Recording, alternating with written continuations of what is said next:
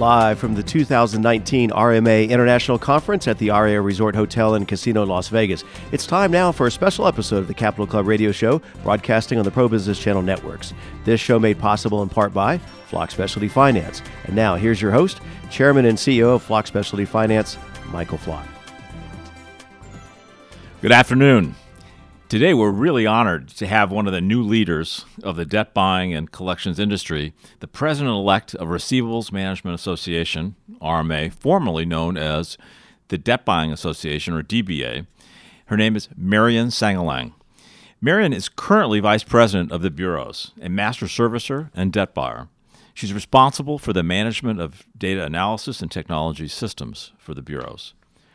Over 30 years in this industry, she has helped develop proprietary tools, including net present value modeling and data management systems. In 2013, she received the Ambassador's Award for her work with interactive intelligence on the Latitude software suite. She's currently chair of the RMA International State Legislative Committee, and after about 4 years on the RMA board, she is now its new president. And we are honored that this is her first interview that she's granted to anyone since her election as president. Marian, you've had a very, very interesting journey. And I think it's probably safe to say that it's rare for any one of us to set out intentionally to get into collections and debt buying. I don't think we ever plan on that. Also, you started out, I think you said, in South Carolina. You now reside in Chicago. So you've moved around career-wise, geographically.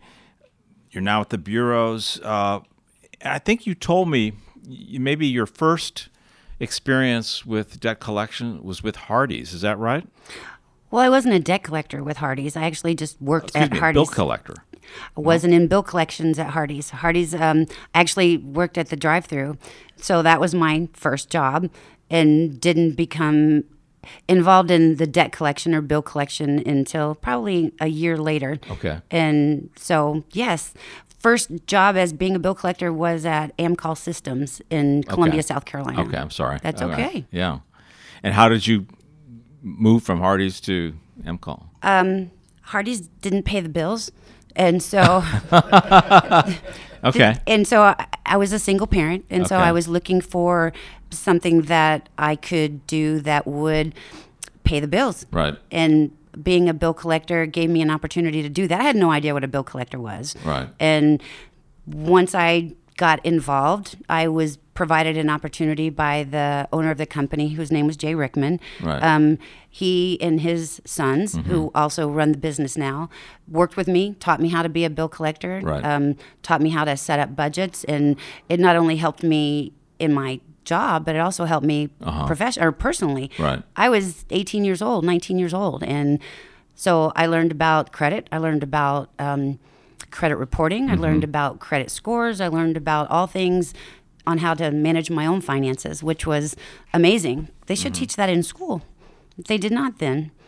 And I think you mentioned that mentors were very important to you throughout your career, and you had 3. I think Jay was one. That's correct. And the other one was? Well, I ended up moving to Illinois in 1993, and I went to work for a company in Peoria by the name of Credit Bureau Accounts. And the general manager of that agency at the time, his name was Michael Burrows. Okay. And I still consider Michael a mentor today. I don't know if I can say who he is or what he does now, but Michael is involved in our industry, and I'm honored that he participates in this conference and has been coming for the last couple of years with his current employer. And again, he taught me about a whole new side of debt collection, where litigation was an opportunity to help recover funds for your clients, which I wasn't aware of in South Carolina because we didn't do that.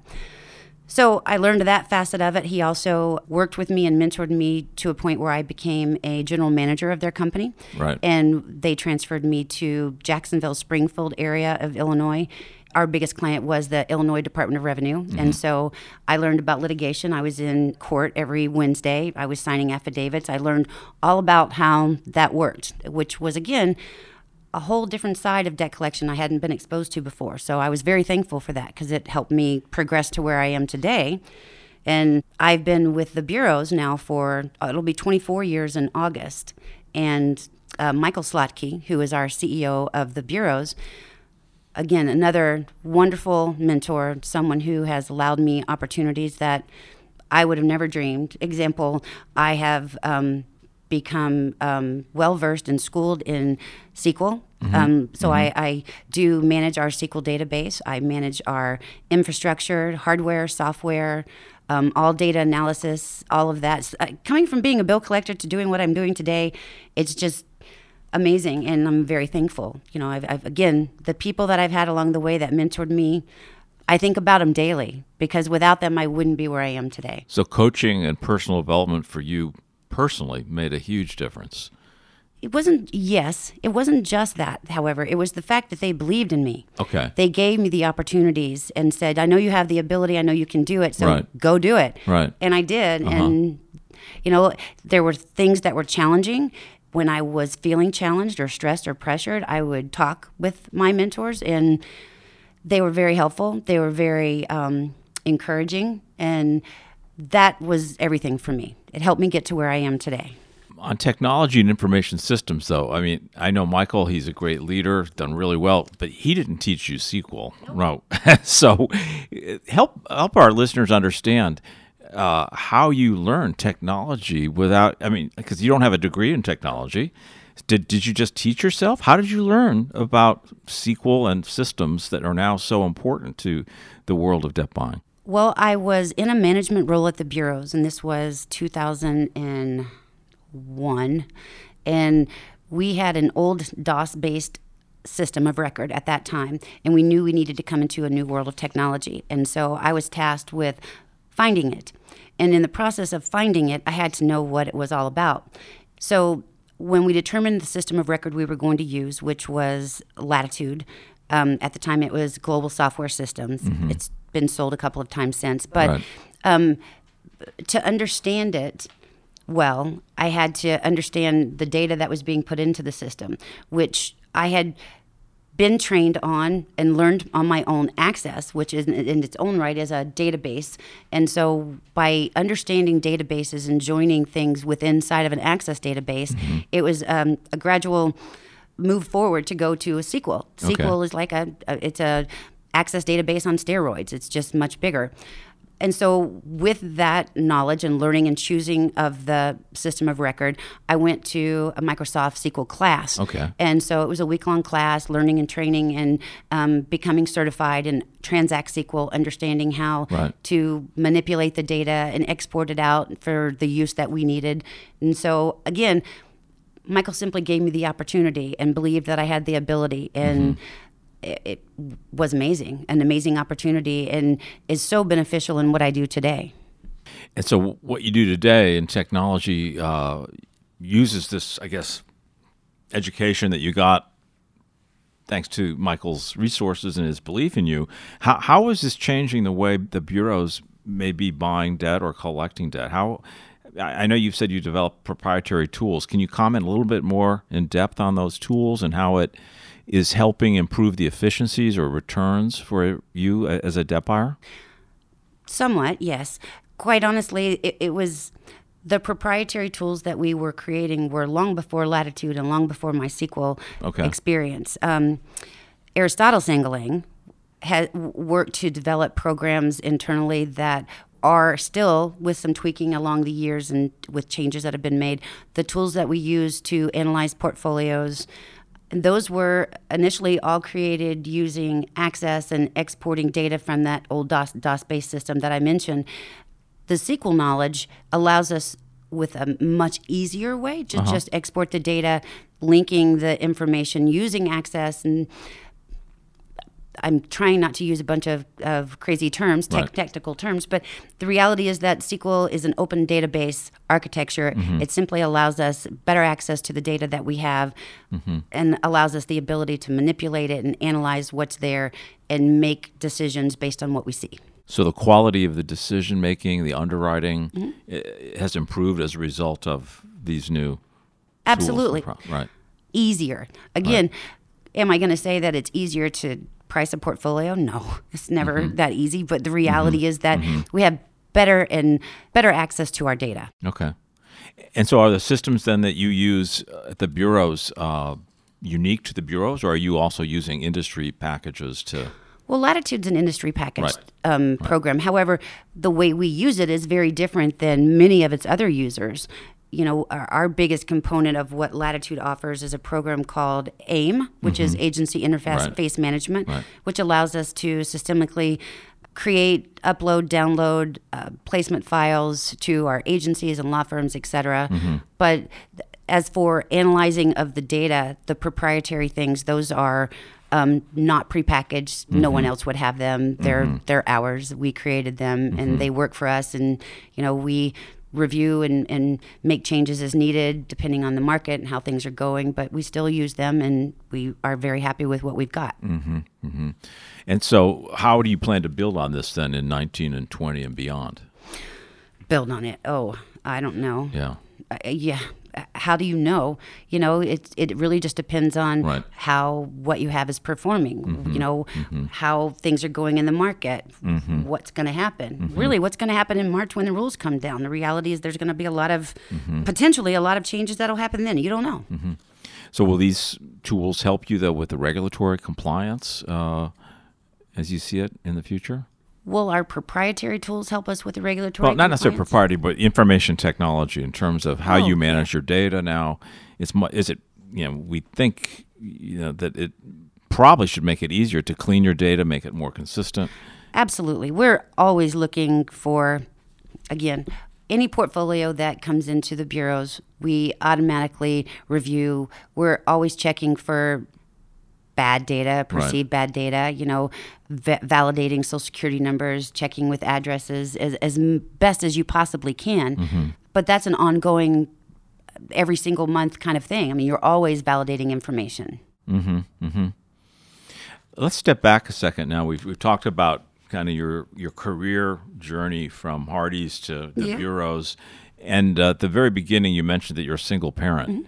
How have you dealt with that in all this change from South Carolina to Chicago and going from Hardee's to now, VP of bureaus and now president of RMA?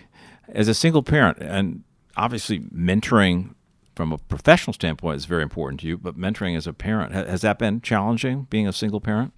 Being a single parent in this industry was very difficult. As a debt collector, professional debt collector, nights and weekends are required. So it was challenging at times because I couldn't be there. And, the reality is that that's the choice that I made. I worked really hard, didn't want to be a bill collector forever, and, wanted to be something different. I knew that there was more than just being a bill collector, but I was very good at doing that.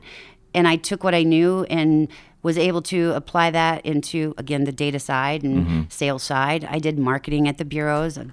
I've done a lot of different types of positions, which helps me to be who I am today. I mean, for my daughter, yes, it was her first job was working at the bureaus when she was 16 years old. She actually managed the media spreadsheet, documenting the media that was coming in and out from the issuers. And so that was her very first job. So she has a very good understanding of what our industry is about. And she still works remotely for us doing analysis and reporting for our director of outsourcing, Bill Sorgatz. And so she reports directly to him. It's not a full-time position for her any longer, but she does still do reporting for him because she's good at it. And it works. But for me, the last thing I wanted was for her to grow up and be a bill collector, because the perception of a bill collector isn't always something that is like, oh, wow, that's awesome. That's really great. It's like, wow, really? You call people to collect money? And that while the stigma itself is hard to overcome, the reality is that it's a profession, and it is a needed profession. And she never collected debt. She was not that person, but there are so many other roles that she's done within the organization, and she understands it. And it certainly did help her be financially responsible. Right. for sure, because she learned from me, and she learned from it's her first job. She saw what was going on in the organization and within the bureau, so she gets it. Well, that's amazing. So you've been able to kind of integrate your personal and professional life with your daughter in some of these experiences and coaching her as well. So someday she'll probably say that my mom was my biggest mentor. She tells me that now, I think. Uh-huh. I'm going to say that, yes. Uh-huh. How about your role as a woman? I mean, you've been in this industry a long time. Yes. And we know that the role of women has evolved a lot. Tell us about that. And by the way, do you think it's harder for a woman to collect debt than a man? And no, I actually think it's easier for a woman to collect debt. Because I think that if you take the right approach, a woman is perceived to be easier to talk to. That's just my opinion. I mean, again, I always took the approach before I ever even came to the bureaus that bad things happen to good people, and it's your job to find a way to help them solve their problem. And when I got to the bureaus, that's their philosophy as well, as within the other two companies that I worked for, which is why I believe that I feel so strongly about the two other companies that I work for. Is the philosophy was the same. You know, it wasn't about pay your bill, pay your bill, pay your bill. It was let's help them find a solution to the problem that they're in. And so I think that was the biggest thing for me is I listened and genuinely wanted to help them find a solution. And don't get me wrong, as a bill collector, of course, you know, you have your own bills that you have to pay, but I learned so much about people in general being a bill collector. I mean, it taught me so many things about the different types of people that are out there. I mean, you do have people that just will never pay and want to pay their bills through. I mean, I've honestly had a consumer tell me that I want to pay my bills through garnishment. Can't you just sue me? And you're like, what? So I've had that happen, and it's unfortunate. But then there's, again, the majority of the people don't choose to be in this situation. And if you can help them find a solution, they're super thankful. I mean, you know, not to say anything bad about the consumers in any way, but I've received teddy bears, I've received flowers. You know, I had to get my wisdom tooth pulled one time, and one of the consumers felt so bad that I wasn't there when he called, or she called. I think it was a she that actually sent me a teddy bear, a get well teddy bear. It's like, wow, that's awesome. That's pretty good for someone you're collecting debt from. It is, right? Yeah. But again, you build a rapport with them, and it happens more times than you would think, because any good organization that has good people that are on the phone, you build a rapport with the consumers. It's not just another phone call. It's okay, let me call Mrs. Smith because she hasn't made her payment. Something's wrong. But how about, okay, so that's the role of a woman as a collector, but how about the role of a woman in a call center as an employee or a manager? It's a pretty rough and tumble environment. The language gets kind of tough and rough. Sometimes the behavior can be a little bit on edge. How have you seen that change over the years? And well, again, I started in this industry in 1985. And so from 1985 to 1996, big changes. Lots of things were changing. However, if you handled yourself appropriately, you were fine. It's kind of like, and quite frankly, with any industry, if you are just one of the guys, then that's how you will be treated. But if you keep yourself above that, and while you can be one of the guys, if you also be yourself and not just try to fit in the mix and continue to try or continue to strive and achieve your goals, you have to have grit, you have to have perseverance, you have to have goals. That's how it worked for me. It's in any industry. You know, it wasn't just in the debt collection industry or debt sales industry. You know, it's always rough. Anywhere that you go, if you got to stay a step above all of that. Just have to. And keep your self-identity. Yes. Not blend in. That's exactly right. Right. And work hard. Lots of hard work. Okay. Lots of hard work. Sometimes you are expected to work harder. And for whatever reason, it's not just because I was a woman. I refuse to accept that. Right.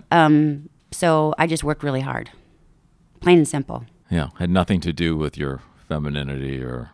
No. I'm not going to accept that was what it was. I'm just going to accept that I had to work really hard. Yes. And that pays off. Well, yeah. And you said you had a purpose and you had goals. And I guess the commissions were also motivating, right?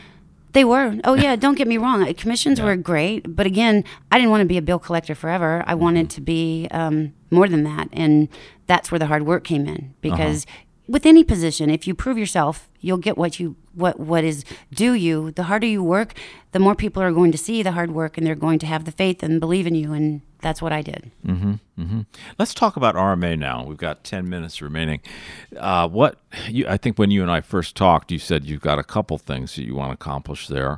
I think one was the retirement of debt. Could you elaborate on that for our friends listening today? Well, and I quite honestly, I don't know if it's something that I'll be able to accomplish or not, but it is something that RMAI is actively seeking information from its membership and pursuing it as an option.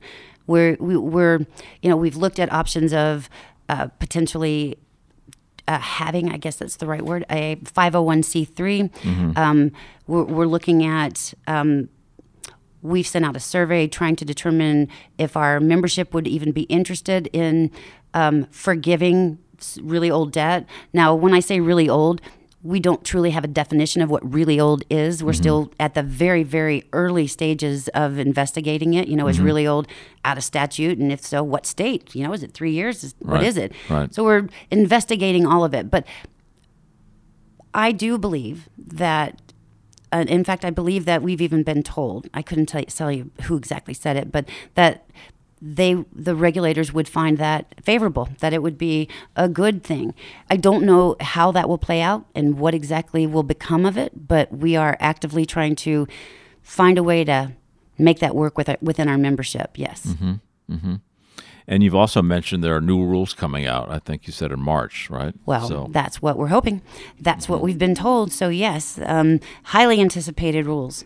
And, do I have any idea how it's going to play out? Nope, don't have any idea. But one of the biggest goals of mine, of course, is that we work in unity with all of the associations that are within our industry. I mean, we all have to file responses with the CFPB once the rules come out. And it's my hope that we can all work together to do what's right for our industry and provide the proper responses to the CFPB so that we are all receiving the outcome that we're looking for or hoping for. It's been a long time coming, so we have to really work together to get what we're hoping for, yes.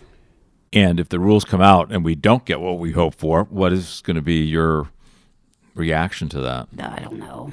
Do you have to just accept it? Can we push back? Can we try to... Well, the responses that we will send, I think, would be the pushback. If there's something, that's why we have to work together in unison with the different associations because, what's important to us may not be as important to ACA or another association that's out there. And the goal is that we respond to the ones that are most important. They respond to the ones that are most important. And it's a unified approach, sending the same message to the regulators that we these are the things that are important to us in our industry. Is there anything specifically that you hope to see in these rules? There's a long list, Michael Flock. A long list. Anything with resales? I know resales that's a big deal for middle market jet buyers. It's a huge deal, but I don't know that that's going to be something that comes out in these rules. Right. I honestly believe that what we'll get some clarification on, hopeful clarification on, are things like, TCPA, contacts, maybe some clarification in letter verbiage. Right. I don't know that I honestly don't see anything coming out about debt resale in these rules. Okay. I would like that to happen, but I think they have so many other things on their plate that's not something they're going to jump into right now. And so how do you see the market then in the next year or two evolving? Are the bigger banks going to start selling again? How do you see prices change? Well, let's see. It's been rumored, of course, that the banks are coming back. The ones that aren't selling, that they're coming back. When I talk to the banks, there's been, well, we just finished converting to a new computer system. We've got to get that behind us, and then we're coming back. Okay. There's been rumors that, well, when this bank comes back, then we'll come back. But those banks are, it's been a couple of years that they've been saying that. So the hope is that they'll come back. Right. I don't know. I really don't have the answer for them. Do you see any new opportunities in the year ahead? There's lots of opportunity. I mean, the online lenders are the fintech, all of that. That's huge, and I'm still learning a lot about that. Our organization is still learning a lot about that. It's all still very new to us, anyway. Many consumers are taking that approach because they have the ability to obtain the financing there. They can't get the credit card from the bank, or they can't get the bank loan, but they can get the payment or get the loan online from one of the many lenders that are out there. So that is booming. And is that going to cannibalize a lot of the credit card world? Is it going to? I don't know. I mean, it's a completely different market. Millennials seem to find it very interesting. I don't know. I mean, I want to learn more about it before I can say, is it going to cannibalize it? Because, you hear more and more about, we're nearing a new recession. I don't know. It's going to be interesting to see what this year brings all the way around, from the tech world to online lending to credit cards to whether the banks are going to come back and the new rules. Right. It's going to be interesting. All right. So there are definitely new opportunities. How about new obstacles? The rules are going to be obstacles, potentially. You know, we'll have to see what comes from that. So they're not going to be any easier. They're going to be, who knows? You know, if I was a bug on a wall and, out there in the halls of CFPB, I would have a lot more information. I have no idea. Well, yeah, it was sort of unfortunate. Mick Mulvaney was selected as the guest speaker at the RMA conference, and then he got selected as the interim chief of staff for President Trump. Yeah. And then Kathy Kraninger took his place, and she apparently is more friendly to the industry than some of the past leadership, but she's not willing to speak yet because she's just gotten to her job. So I guess we just don't know. We haven't met her yet. We do have a trip planned to D.C. the end of February, and the hopes are that we'll be able to meet with her. Not sure if that's going to happen or not, but we will be meeting with other regulators while we're there. Okay. Hopefully we'll get some sense as to what is coming, but we don't know yet. Right. Are these new regulations keeping you up at night, the worries about them, or the market? Does that keep you up at night? I'm way past that. No. You're way past that now. If no, it does not keep me up at night. There's no. What keeps you up at night? I worry about my grandchildren. Your grandchildren? Okay. And you're my a grandmother dog. now. That's congratulations. Yes. That's wonderful. I have a 4-year-old and a 2-year-old, and or my dog that might keep me up at night. But that's about it. Or my husband snoring.